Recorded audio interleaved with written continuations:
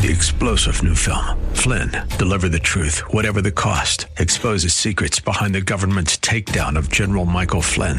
Flynn knew what the intel world had been up to. He ordered the first audit of the use of contractors. This set off alarm bells. He told the truth. He was the most dangerous person for Donald Trump to hire. They had to get rid of Flynn. Flynn, Deliver the Truth, Whatever the Cost. Available now. Watch it today. Go to salemnow.com. salemnow.com. The views and opinions expressed by Rob Black and his guests are not necessarily those of KDOW or its management, owners, or advertisers, and should not be construed as legal, tax, or investment advice. Always consult with the appropriate advisor before making any investment or financial planning decision. Insightful, informative, irreverent. We're ready. 1220 KDOW presents Rob Black and Your Money. Your source for breaking news, market updates, and successful investment strategies for the 21st century. Sounds like a great program. Getting you to retirement in today's market. So let's get on with the show. Taxes, family finance, insurance, the economy, technology, media, and entertainment. Rob is talking about it with you at 800-516-1220. So call in, we'll chat and have some fun. Now to start your day with the latest news and market commentary. Here's Rob Black on the Bay Area's business leader, 1220 KDOW.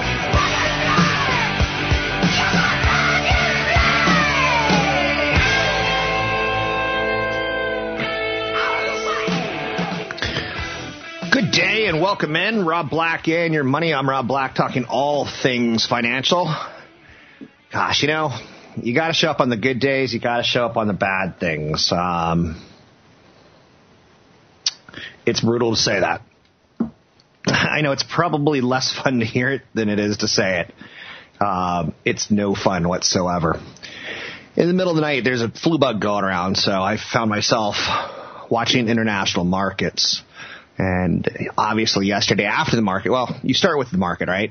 So you get up at 5 a.m. and you start doing your homework, 4:30, and you take a look at international markets, take a look at how we're going to open, because it's already at that point in time, 7:30 on the East Coast time. And so you start taking a look at the German DAX or the FTSE or the Nikkei, and you just see, you know, big numbers. Now, they're not awful numbers, because you also should look at the percentages. But stocks extend this week's retreat following a strong start to 2018 in the month of January. Apple, Alphabet tumbling following earnings. Amazon rallies to new all-time high. Yields continue to rise. 10-year Treasury touches the highest mark since January 2014. I think that's the story. I think the earnings are there, but the earnings, when put on top of the valuations of the rally, after the rally, things are perfect. In the past, things were like, oh, it's not the best jobs economy. It's not the best economy. Earnings are okay. We got the tax reform. Let's rally higher. I think, you know, there's a lackluster response going on right now because so good for so long. And we went down 3% last year. Usually you go down 5%, three or four times. So you can't blame Amazon. You really can't blame Apple because they started off strong today and then they went weaker. But the increase in market rates, everything's going to cost more money. And when it costs more money, it's a lot like those tax, you know, when you pay less taxes, you have more money, right? That's the idea. But also when you have higher interest rates, everything costs more. Housing costs more. And when housing costs more, housing prices tend to fall. In large part, what's this all about? In large part, when interest rates move higher, everything costs more, mortgage rates go higher, you have less money. It's kind of a bit of a disease. So interest rates are moving higher because the jobs number today was pretty good. The inability to sustain large gains yesterday is driving contentions that a near top has been reached for a period of time. We will hit all-time highs again. I don't know when. It may be 10 days, which would be like, whoa.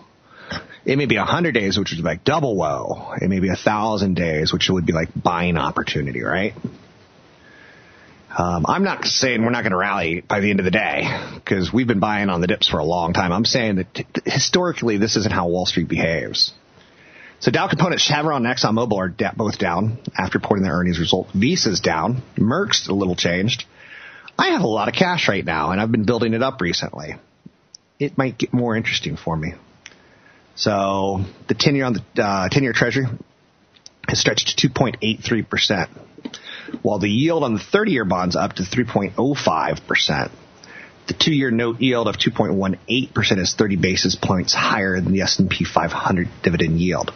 So the 2-year note, 30 basis points isn't much. 30 basis points is 1/3 of 1%.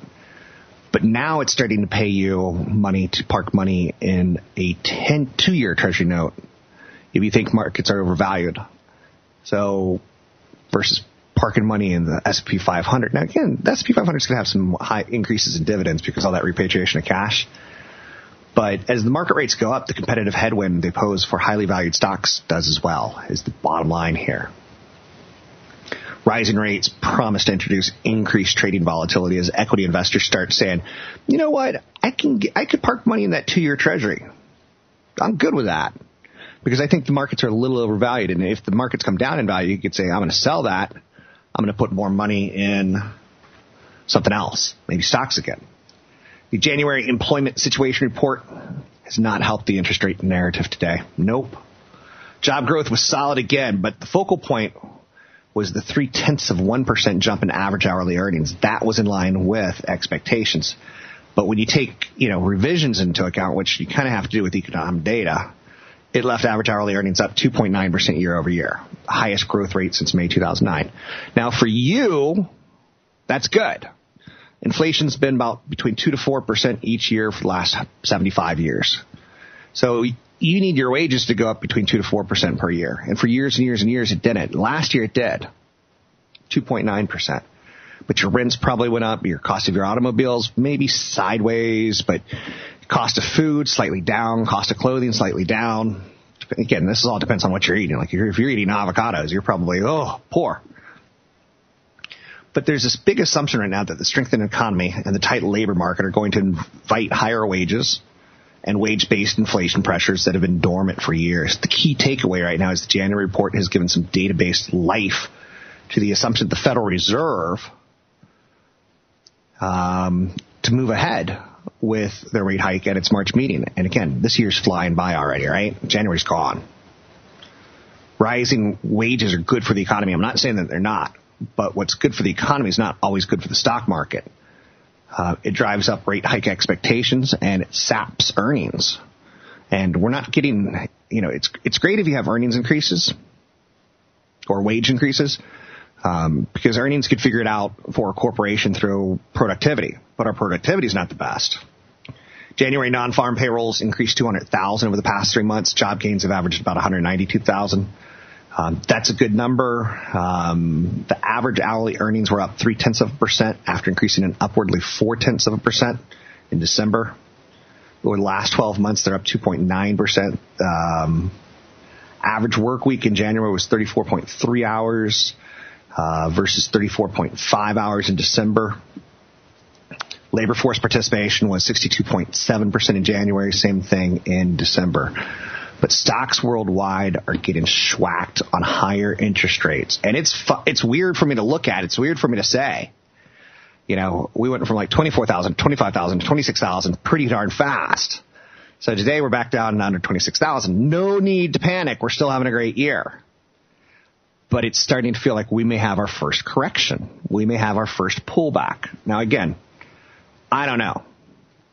I'm not in the business of guessing this market. I'm in the business of getting you to retirement.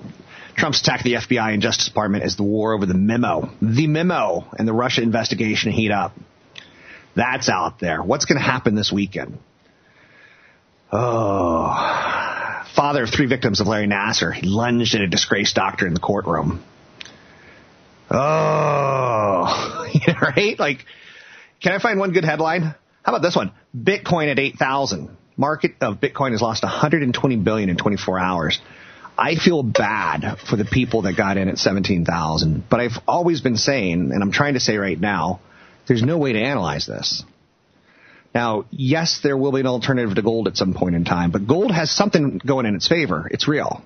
Cryptocurrency it's a blockchain technology that it's not real, and it's not accepted anywhere yet. Will it be? When announcements start happening, that's when you can start analyzing it a little bit better. Bitcoin fell at about $7,700 a coin on Friday, losing 15% before rebounding above 8,000. 9,000 was supposed to be the bottom, but that was yesterday. Okay. I'm Rob Black. You can find me online at Rob Black Show, Twitter Rob Black Show, YouTube Rob Black Show.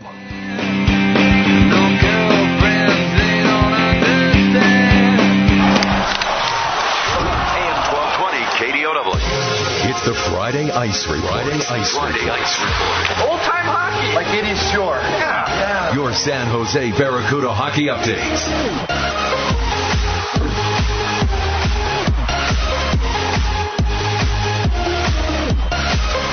I'm Rob Black, talking money, investing, and stop the clock.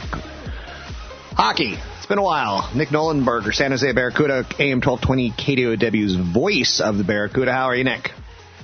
I'm great, Rob. What's going on?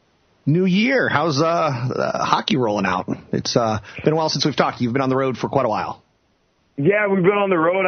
We just haven't, for whatever reason, been able to connect, but certainly good to be back on with you. Just chug along. Just had the All-Star break, so we had a couple guys representing at the All-Star Classic in Utica, New York earlier this week, and it's kind of what our head coach Roy Sommer called is what the dog days of the year. This is kind of where you make your money. If you don't start winning games in bunches this time of year, you're not going to make the playoffs. So we've got 28 games to go, and it's that final stretch and trying to make a push into the postseason. It's a fun time in hockey because whether it's the NHL or the AHL, you want your team in the playoffs because playoff hockey is exciting. And so when you win the following night when you're not playing, you're looking at the standings and you're like, okay, which team do I want to lose and which team do I want to win? It's fun, and I grew up that way, and it probably gave me a better understanding of math. Right now it looks like the Barracuda are on the outside looking in, so they're going to need some help, but they're also going to need to put together a win streak. Do they have the players to do it, Nick? Well, it's going to be interesting coming down the stretch because there's a few things that go into it. First of all, in the Pacific Division of the American Hockey League, there's 8 teams. Well, 2 of the 8 teams, the 2 Texas teams, they play a 76-game schedule. We play a 68-game schedule. So you can't just factor in simply points, how it would work in the NHL. We have to use winning percentage. So it is a log jam right now. I think we're at a 538 winning percentage, so we're above 500. You win a couple games, and all of a sudden you just kind of jump up the charts because it's so, clogged together. It's definitely going to be interesting. I think we've got a really young team. There's some guys that are starting to kind of get their groove. But we had 2 guys go back up to the NHL, Marcus Sorensen and Danny O'Regan last week. Those are 2 big guys that are felt when they're not in the lineup. And then our captain, John McCarthy, I don't know if you heard, but he was selected to the United States men's ice hockey team, and he'll be representing them in South Korea. It's starting in about a week and a half. He'll be leaving, so he'll be gone as well. So it's gonna take a village to continue on the trend upward and win hockey games. But certainly there's been flashes of some young guys that show that they can step up and produce, and it's going to be fun though. I don't think anybody knows how this next month is going to go. I'm going to be giving away some tickets to the February 14th Game of Love against Tucson Roadrunners at the end of our segment. But again, taking a look at the team, they're younger this year, but they've also been a victim of call-ups to the NHL. Their success last year created a lot of NHL caliber players, and the Sharks are grabbing them. So that's always going to be an interesting situation for the Barracuda. As they succeed, they kind of lose by winning. It's kind of a tough scenario, isn't it? Yeah, it certainly is. You can ask our head coach, Roy Sommer. This is 20th year in the American Hockey League. He has more wins than anybody in the league. It's an 82-year-old league, so it just gives you an idea of how long he's been around. And he knows it better than anybody else. There's a catch-22. You want to see guys develop, and you want to see guys fulfill their childhood dreams, getting call-ups and opportunities in the NHL. But when your best player gets taken out from under you a bit, I guess, it can obviously be just human nature, a little bit disappointing, but that's just the nature of the beast. You have one guy go up, and it's a next man up type mentality. You guys have to step into those roles, and it gives young guys opportunities to, feel the pressure in certain situations, whether it's the power play or the PK, opportunities at this stage in their career they wouldn't get in the NHL. You go up to the NHL, some of these guys went from a top power play guy to fourth line grinder. So it's great opportunities for other guys when guys get that call. But yeah, you mentioned it. I mean, the team last year, you have 7 guys up in the NHL from last year's team. I mean, that's nearly unheard of to have that many guys be up from a season ago. So just shows how good the team was last year, but it also shows, the depth for the Sharks in terms of some of their young prospects able to fill the roster again this year and have some guys who, are knocking at the door to make that leap themselves. So I think the biggest loss for the Barracuda came on the defense with the goalie who got called up, Aaron Dell. He played a great campaign last year with the Barracuda in the playoffs. Took him pretty deep, got a little injured. Troy Grosenick has stepped in. Is Grosenick able to carry this team at this point in time? Because it's been kind of an up-and-down season. So for Deller's big year was 2 years ago in the first season in San Jose is really when he made his mark. Last year he was up in the NHL the whole time backing up Martin Jones. So last year it was all Grosenick. He was actually named the league's goalie of the year, so he had a banner season. This year he was a little dinged up. Actually just got sent back down from the Sharks with some injuries up at the NHL club. So it's been by committee. We have a new guy in by the name of Antoine Bibeau that was signed as a free agent. He actually made the All-Star team. He's top 10 in both goals against and save percentage in the league. So it's just a testament to the depth for the Sharks as an organization as a whole, that you've got 4 guys, whether it's Martin Jones, Aaron Dell, Antoine Bibeau, or Troy Grosenick, that are guys that can contribute at the next level, especially Martin Jones, who's a perennial All-Star every year. But certainly some depth at what is considered the most important position. You don't have a goalie in hockey, and you're treading water and not going to have very much success. So certainly nice to have that depth in the organization. The most intriguing Barracuda to me, and again, I'm very amateur hack at this, at the start of the season, was Philip Sandberg. He seems like he's going to be a perfect NHL player. How soon until he's ready for the step up, and how's he doing this year for the Barracuda? Yeah, Philip has been another nice addition from, came over from the Swedish Hockey League. A league the Sharks have had a lot of success plucking players from, whether it was Tim Heed or Marcus Sorensen. Those guys, they were able to sign as free agents, so you don't got to give anything up for them, and they have come in and kind of made that leap. For Philip Sandberg, a couple injuries in the early going of the season, so I think he's still kind of figuring it out. The biggest thing for these Europeans when they come over is they actually play on a bigger sheet of ice. When they're in Europe, they come to North America, and all of a sudden everything gets a little more congested when you play on a smaller rink. So it takes a little bit of adjustment from a physical standpoint. I think once he gets his stride in terms of his health, because he sat out for a bit, he's going to continue to, kind of knock at that door. I would think Philip is probably a year away from making that jump. There's some guys that are in front of him, but certainly an intriguing player, brought in again as a free agent and making his impact from Europe. I'm going to be giving away tickets at the end of this segment. We're almost out of time. I do want to push the game. It's Wednesday, the Day of Love, February 14th, 7 o'clock. Get 4 tickets. 2 pairs of 2, or 4 tickets. Take a family. It's a wonderful home event. Tucson Roadrunners, 7 o'clock, San Jose SAP Arena. Unbelievable facility to see a game in. Any last thoughts from you? And let me push the number again, 800-516-1220. If anyone wants those 4 tickets for the Tucson Roadrunners, February 14th, 800-516-1220. Any last thoughts from you? We play back home tomorrow, so we've got our road trip wraps up tonight here in Stockton, and then we have a home and road, so we'll get the Heat tomorrow at home, and first time in about 3 weeks since we're back at SAP Center, so we hope to see everybody out there. That'd be great. And I should mention that because I'm giving away tickets for 3 games from now. But before we get there, you've got a couple games to go through. More than that, you've got 4 games to go through. The Stockton Heat tonight, but then Monday, February 5, you're going to be at home against the Tucson Roadrunners. Saturday, February 10th against the San Diego Gulls. I gave away those tickets already. Sunday, February 11th against the San Diego Gulls. Those are afternooners. Those are unbelievable weekend prize tickets. Call the show at 800-516-1220 to get tickets for the February 14th Tucson Roadrunners game. sjbarracuda.com. Oh, here we go. I can hear your pulse racing from here.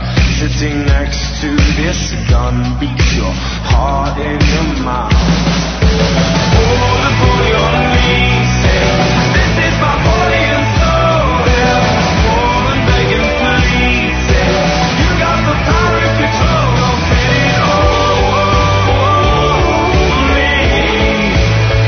Don't making financial sense of your portfolio. Now, back to Rob Black and Your Money on AM 1220 KDOW. How you feel about a correction happening? A pullback? Not at a 52-week high. Problem or no problem? And by the way, we had a winner out of San Jose for the San Jose Barracuda tickets, and so good hearing from Nick Nollenberger again. It's been such a long time. He's a good guy. He's one of those people you kind of glom onto. So Amazon yesterday reports their earnings, and I'm telling you, it's a sexy time. Especially for Amazon. And I'm telling you, this guy's a Bond villain one day. Hopefully he doesn't lose his mind, because he made $6.5 billion yesterday for doing nothing other than reporting pretty good quarter. His net worth this year has already risen $17.4 billion in January, $6.5 billion plus yesterday. He will see his wealth hit $123 billion. He blew by Warren Buffett. He blew by Bill Gates. He blew by Carlos Slim Helú. And he kept on running. But you don't care about that, do you? Probably not. You're probably thinking like, what about me and my portfolio? Well, after the first hour, the markets are kind of moving sideways. We're down about 1% on all the markets. Not too bad, right? Or is it? Bank of America has issued their strongest selling indicator after weeks of overextended conditions. They've been talking about it. And now they're stepping up and screaming about it. Is this what's going to cause you to sell or diversify? Or is this going to cause you to put some of that cash that's been sitting on the sidelines to work? The firm's chief investment strategist, Michael Hartnett, has repeatedly warned against investor overconfidence, which he says left the market vulnerable for a downturn. Where else did we see that recently? Bitcoin, right? Bitcoin marched higher in a much faster fashion. And then it crashed pretty much in the last week. Now, will it bounce right back? Some people think so. Will the stock market bounce right back? Some people think so. Some people don't. So the S&P 500 is on pace to finish the week with a loss of almost 3%. How about them apples? The market's difficult week is proving to be the culmination of a series of bearish warnings from Bank of America, Merrill Lynch's chief investment strategist. For months, he sounded that alarm on what's called the Icarus trade, which is the Dad, I wish I could fly. And Dad's like, oh, okay, I'm going to pick up feathers and I'm going to melt wax on them and make wings myself. I can fly. I'm going to go higher, and I'm going to go higher, and I'm going to go higher. And whoops, I kind of forgot that sun can melt wax. Got too close to the sun, comes tumbling down. Overconfident. I know you're saying, I haven't heard that Icarus story summed up in 30 seconds or less, ever. And with Rob Black's famous singing voice. The rough patch also perfectly coincides right now with Bank of America Merrill Lynch market indicator issuing its strongest sell signal to date. It hit an 8.6 out of 10 this week. February 16 was at a 0. January 17, 2017, it was at a 2.8. Today, it's at an 8.6. So this indicator was a buying opportunity back in 2016, 2017. And finally, it just kind of went off the hooks, and it looks like it's. We'll see where it lands in the next couple of days, because maybe that'll give it, the pause that refreshes. Bull and bear gauge is finally flashing a firm sell signal. That in the bull and bear gauge, when I remember about it 20 years ago, they would call firms and say, okay, Rob, you manage, $100 million, you manage $10 million, you manage $50 million. We're going to, write down questions, your answers to your questions. Right now, do you think it's a good time to be a small investor? Right now, do you think it's a good time to be a big investor? Right now, do you think it's a good time to be an institutional investor? Right now, do you think we should be raising cash? And, I would answer yes, no, yes, no, yes, no, yes, no. Long story short, if you get 85, 90% of people saying yes, then you're due for a surprise. You're kind of like everyone's tipping the boat forward. Everyone sees great things. Now, that doesn't always work. It doesn't always work. Man, the news out there today, crypto coin, Bitcoin at 8,000, market loses $120 billion in 24 hours. That's fascinating to me. What else is out there? Bezos' fortune jumped $6.5 billion in hours after hitting a home run. Hosting the Super Bowl, good idea, bad idea? Or would you rather host Amazon's HQ 2? You've heard about this, right? Amazon's pulled cities and said, we're going to build a second big campus because we can't fit any more people in Seattle. And we promise to bring jobs and economic boom. And the NFL, they target their biggest game of the year, and they say, what city wants us? We're going to bring people to your town. We're going to bring visitors to your town. And like Minneapolis, who the heck wants to visit Minneapolis? Right? Not I, said the little pig. So the NFL, how much impact will the NFL's game have? How much infrastructure do they have to throw in? It doesn't generate a huge economic windfall. And the thing with HQ2 out of Amazon is, how much does the city have to give up? And how much do they hurt the rest of their citizens by jacking up real estate prices? Amazon refutes a lot of the findings and studies that say it's not the greatest idea to build fulfillment centers in your town. So a lot of arguments out there, right? So one of the companies you're probably dying to hear me talk about is Apple.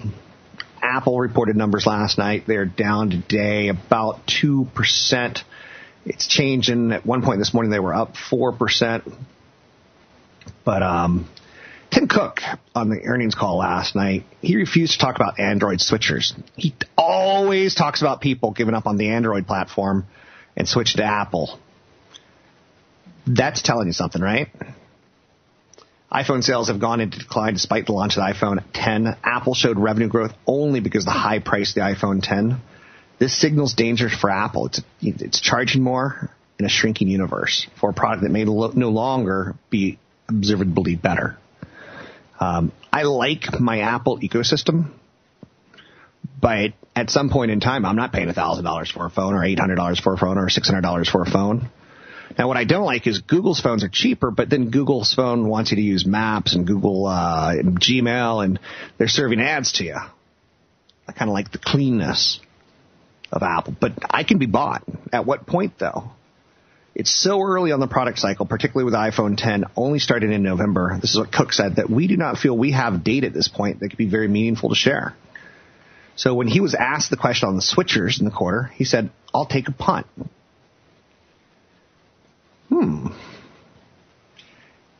It's embarrassing because in the past he didn't take said punt with new phones. So there's no doubt they had a great quarter on so many levels. But is the gig up in the future? Because I've said it once, I'll say it again. Wall Street's not about, what happened last year. Wall Street's about what's happening in the next 6 months. In my opinion. And again, we could argue that, but that's my opinion. So, taking a look at Apple's strong culture. People who got the HomePod, that's the new speaker for Apple. It competes with Google's speaker. It competes with Siri's Alexa. Alexa's going to have her own commercial during the Super Bowl. I won't spoil it for you, for those who don't want spoilers, but her voice gets cracked.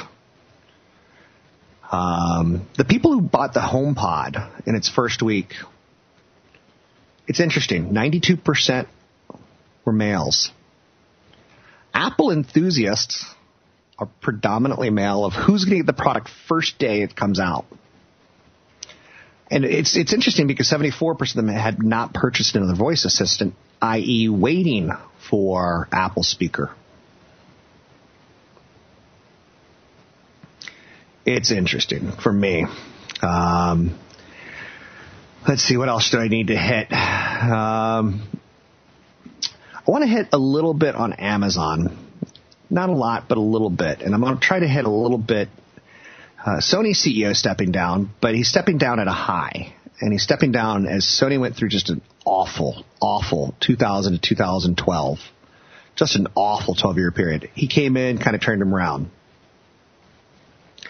That's an interesting note to me. So sometimes when a leader leads, sometimes he just wants to go home to his wife and kids. He's not being pushed out. So Amazon, $60 billion in revenue, 60.5 in the last 90 days. Amazon Web Services, $5.1 billion. So extrapolate that. Their web services are worth $20 billion plus a year and growing. Earnings per share, $3.75. Analysts were expecting $1.83. But they got a big windfall related to the new tax law. Without that benefit, they would have beat 183, but not by that much.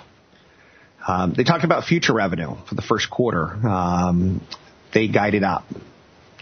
So from $35 billion last year to $47 to $50 billion this year in the first 90 days of the year. So income they expect to be higher. Companies' results showed that their web services are helping them, and they continue to operate at a high level, even though they bought Whole Foods, and the reviews are that Whole Foods is not what it used to be, right? You can find me online at Rob Black Show, Twitter, Rob Black Show. Coming up, I'm going to talk a little bit about real estate and more about the markets.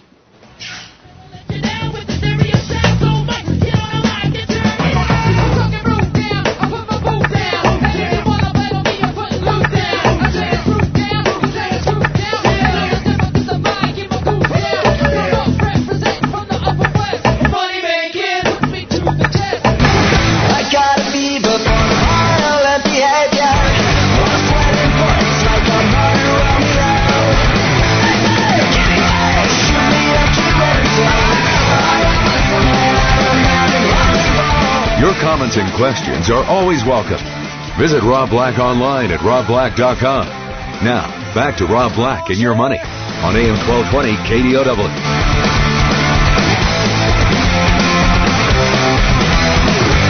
I set the fire like a lullaby of memories. Broadcasting live every time I radio. I got my bottle bar. I got my Vietnam. I'm Rob Black, talking money, investing, and more.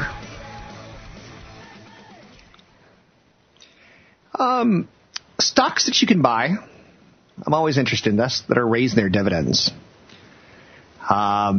It's one of the criteria that financial advisors look for, because in good times and bad times, you get that dividend. Rising earning estimates often augur well for a company. As they earn more money, they say, we're going to pay you more money. Do you see how it kind of works together? Now, unfortunately, this has been a problem because everyone's started to figure this out. The market's taken notice of big companies with big payouts. And they sport a one-year total return of about 43% compared to 26% for the S&P 500. Now, the S&P 500, that's not shabby.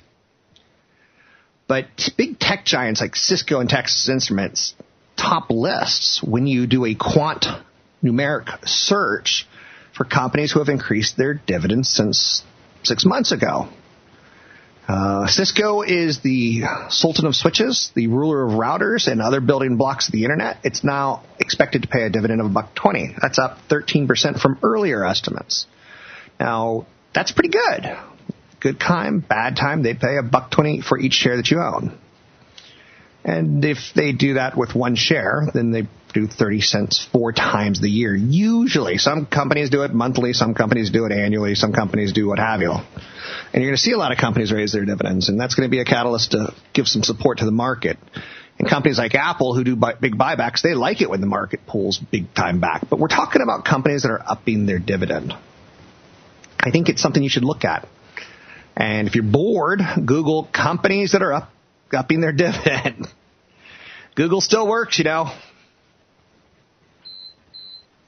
Although I find myself playing with different search engines from time to time.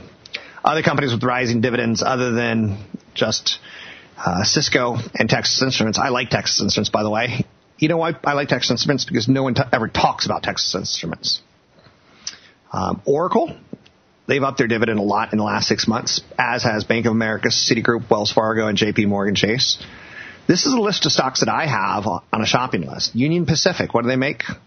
They don't make anything. They're a choo-choo train company, and they basically dominate an area of the country that it's tough to serve.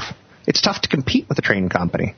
Guess what? I want to come up with a flying car to move goods around.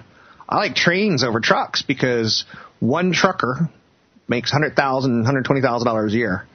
One train conductor does the same. The difference is the trucker can pull maybe 2 truckloads at a time, whereas a train can pull 100 truckloads at a time.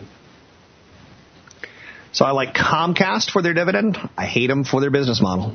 So that one I stay away from because I build cases on flags. Wells Fargo, no one likes them. They ripped off customers. They opened fraudulent accounts.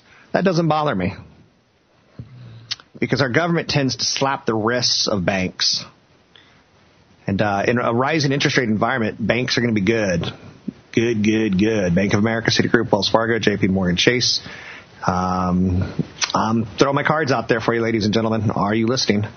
Also, I like healthcare companies. AbbVie, they make the blockbuster drug Humira, and United Health, which is a player on health insurance, which, trust me, I've got awful healthcare.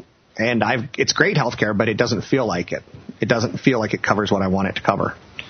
Real Estate Investment Trust is raising its quarterly dividend, Simon Property Group. So they make my list of I like you a lot. So from Dumb and Dumber, I don't know. Could that movie be made today? Is it politically correct or not? They don't say they're challenged. They don't say that they've got learning disabilities. They just make them really dumb, which I guess that does exist out there, right? Fox made a big bet on buying 5 years of Thursday Night Football. And could they be the big winner in TV sports? Because they're kind of late. They're kind of late themes. Fox Sports 1 and everything compared to ESPN. And ESPN built this big wall, and Fox built a very small wall, so the expectations were very low. So Fox, owned by 21st Century Fox, agreed to sell its regional sports networks, which broadcast local games to ESPN. That'll be interesting to see how that turns out. Their sports properties are going to be Sunday afternoon football, Thursday football, including Super Bowls every third year, Major League Baseball, including the World Series, lots of comprehensive local markets like Major League Baseball, NBA, NHL, college, lots of NCAA, including Big Ten soccer, MMA. So Fox Sports Go, obviously a streaming service. ESPN is going to get into a streaming service in 2018 or 2019. Let's give them a little bit of time to figure it out. They're going to get into it. Will it be a real competitor to Netflix? Good question. Very good question. Stay with me in the days to come, in the weeks to come, in the years to come. You can always find me on iTunes under Rob Black and Your Money, Rob Black and Your Money, on Facebook, Rob Black. I hate Rob Black. And that's my Facebook page. And I have Cron for Rob Black. Check me out online. You can find me at Rob Black Show, Rob Black Show. I'm Rob Black, talking money, investing, and more. Have a plan. Have an agenda. Good economies, bad economies, good stock markets, bad stock markets. Remember, when you have a good economy, a great economy, it tends to portend bad things down the road for the stock market. And vice versa. I'm Rob Black, talking money, investing, and more. Find me at robblackshow.com.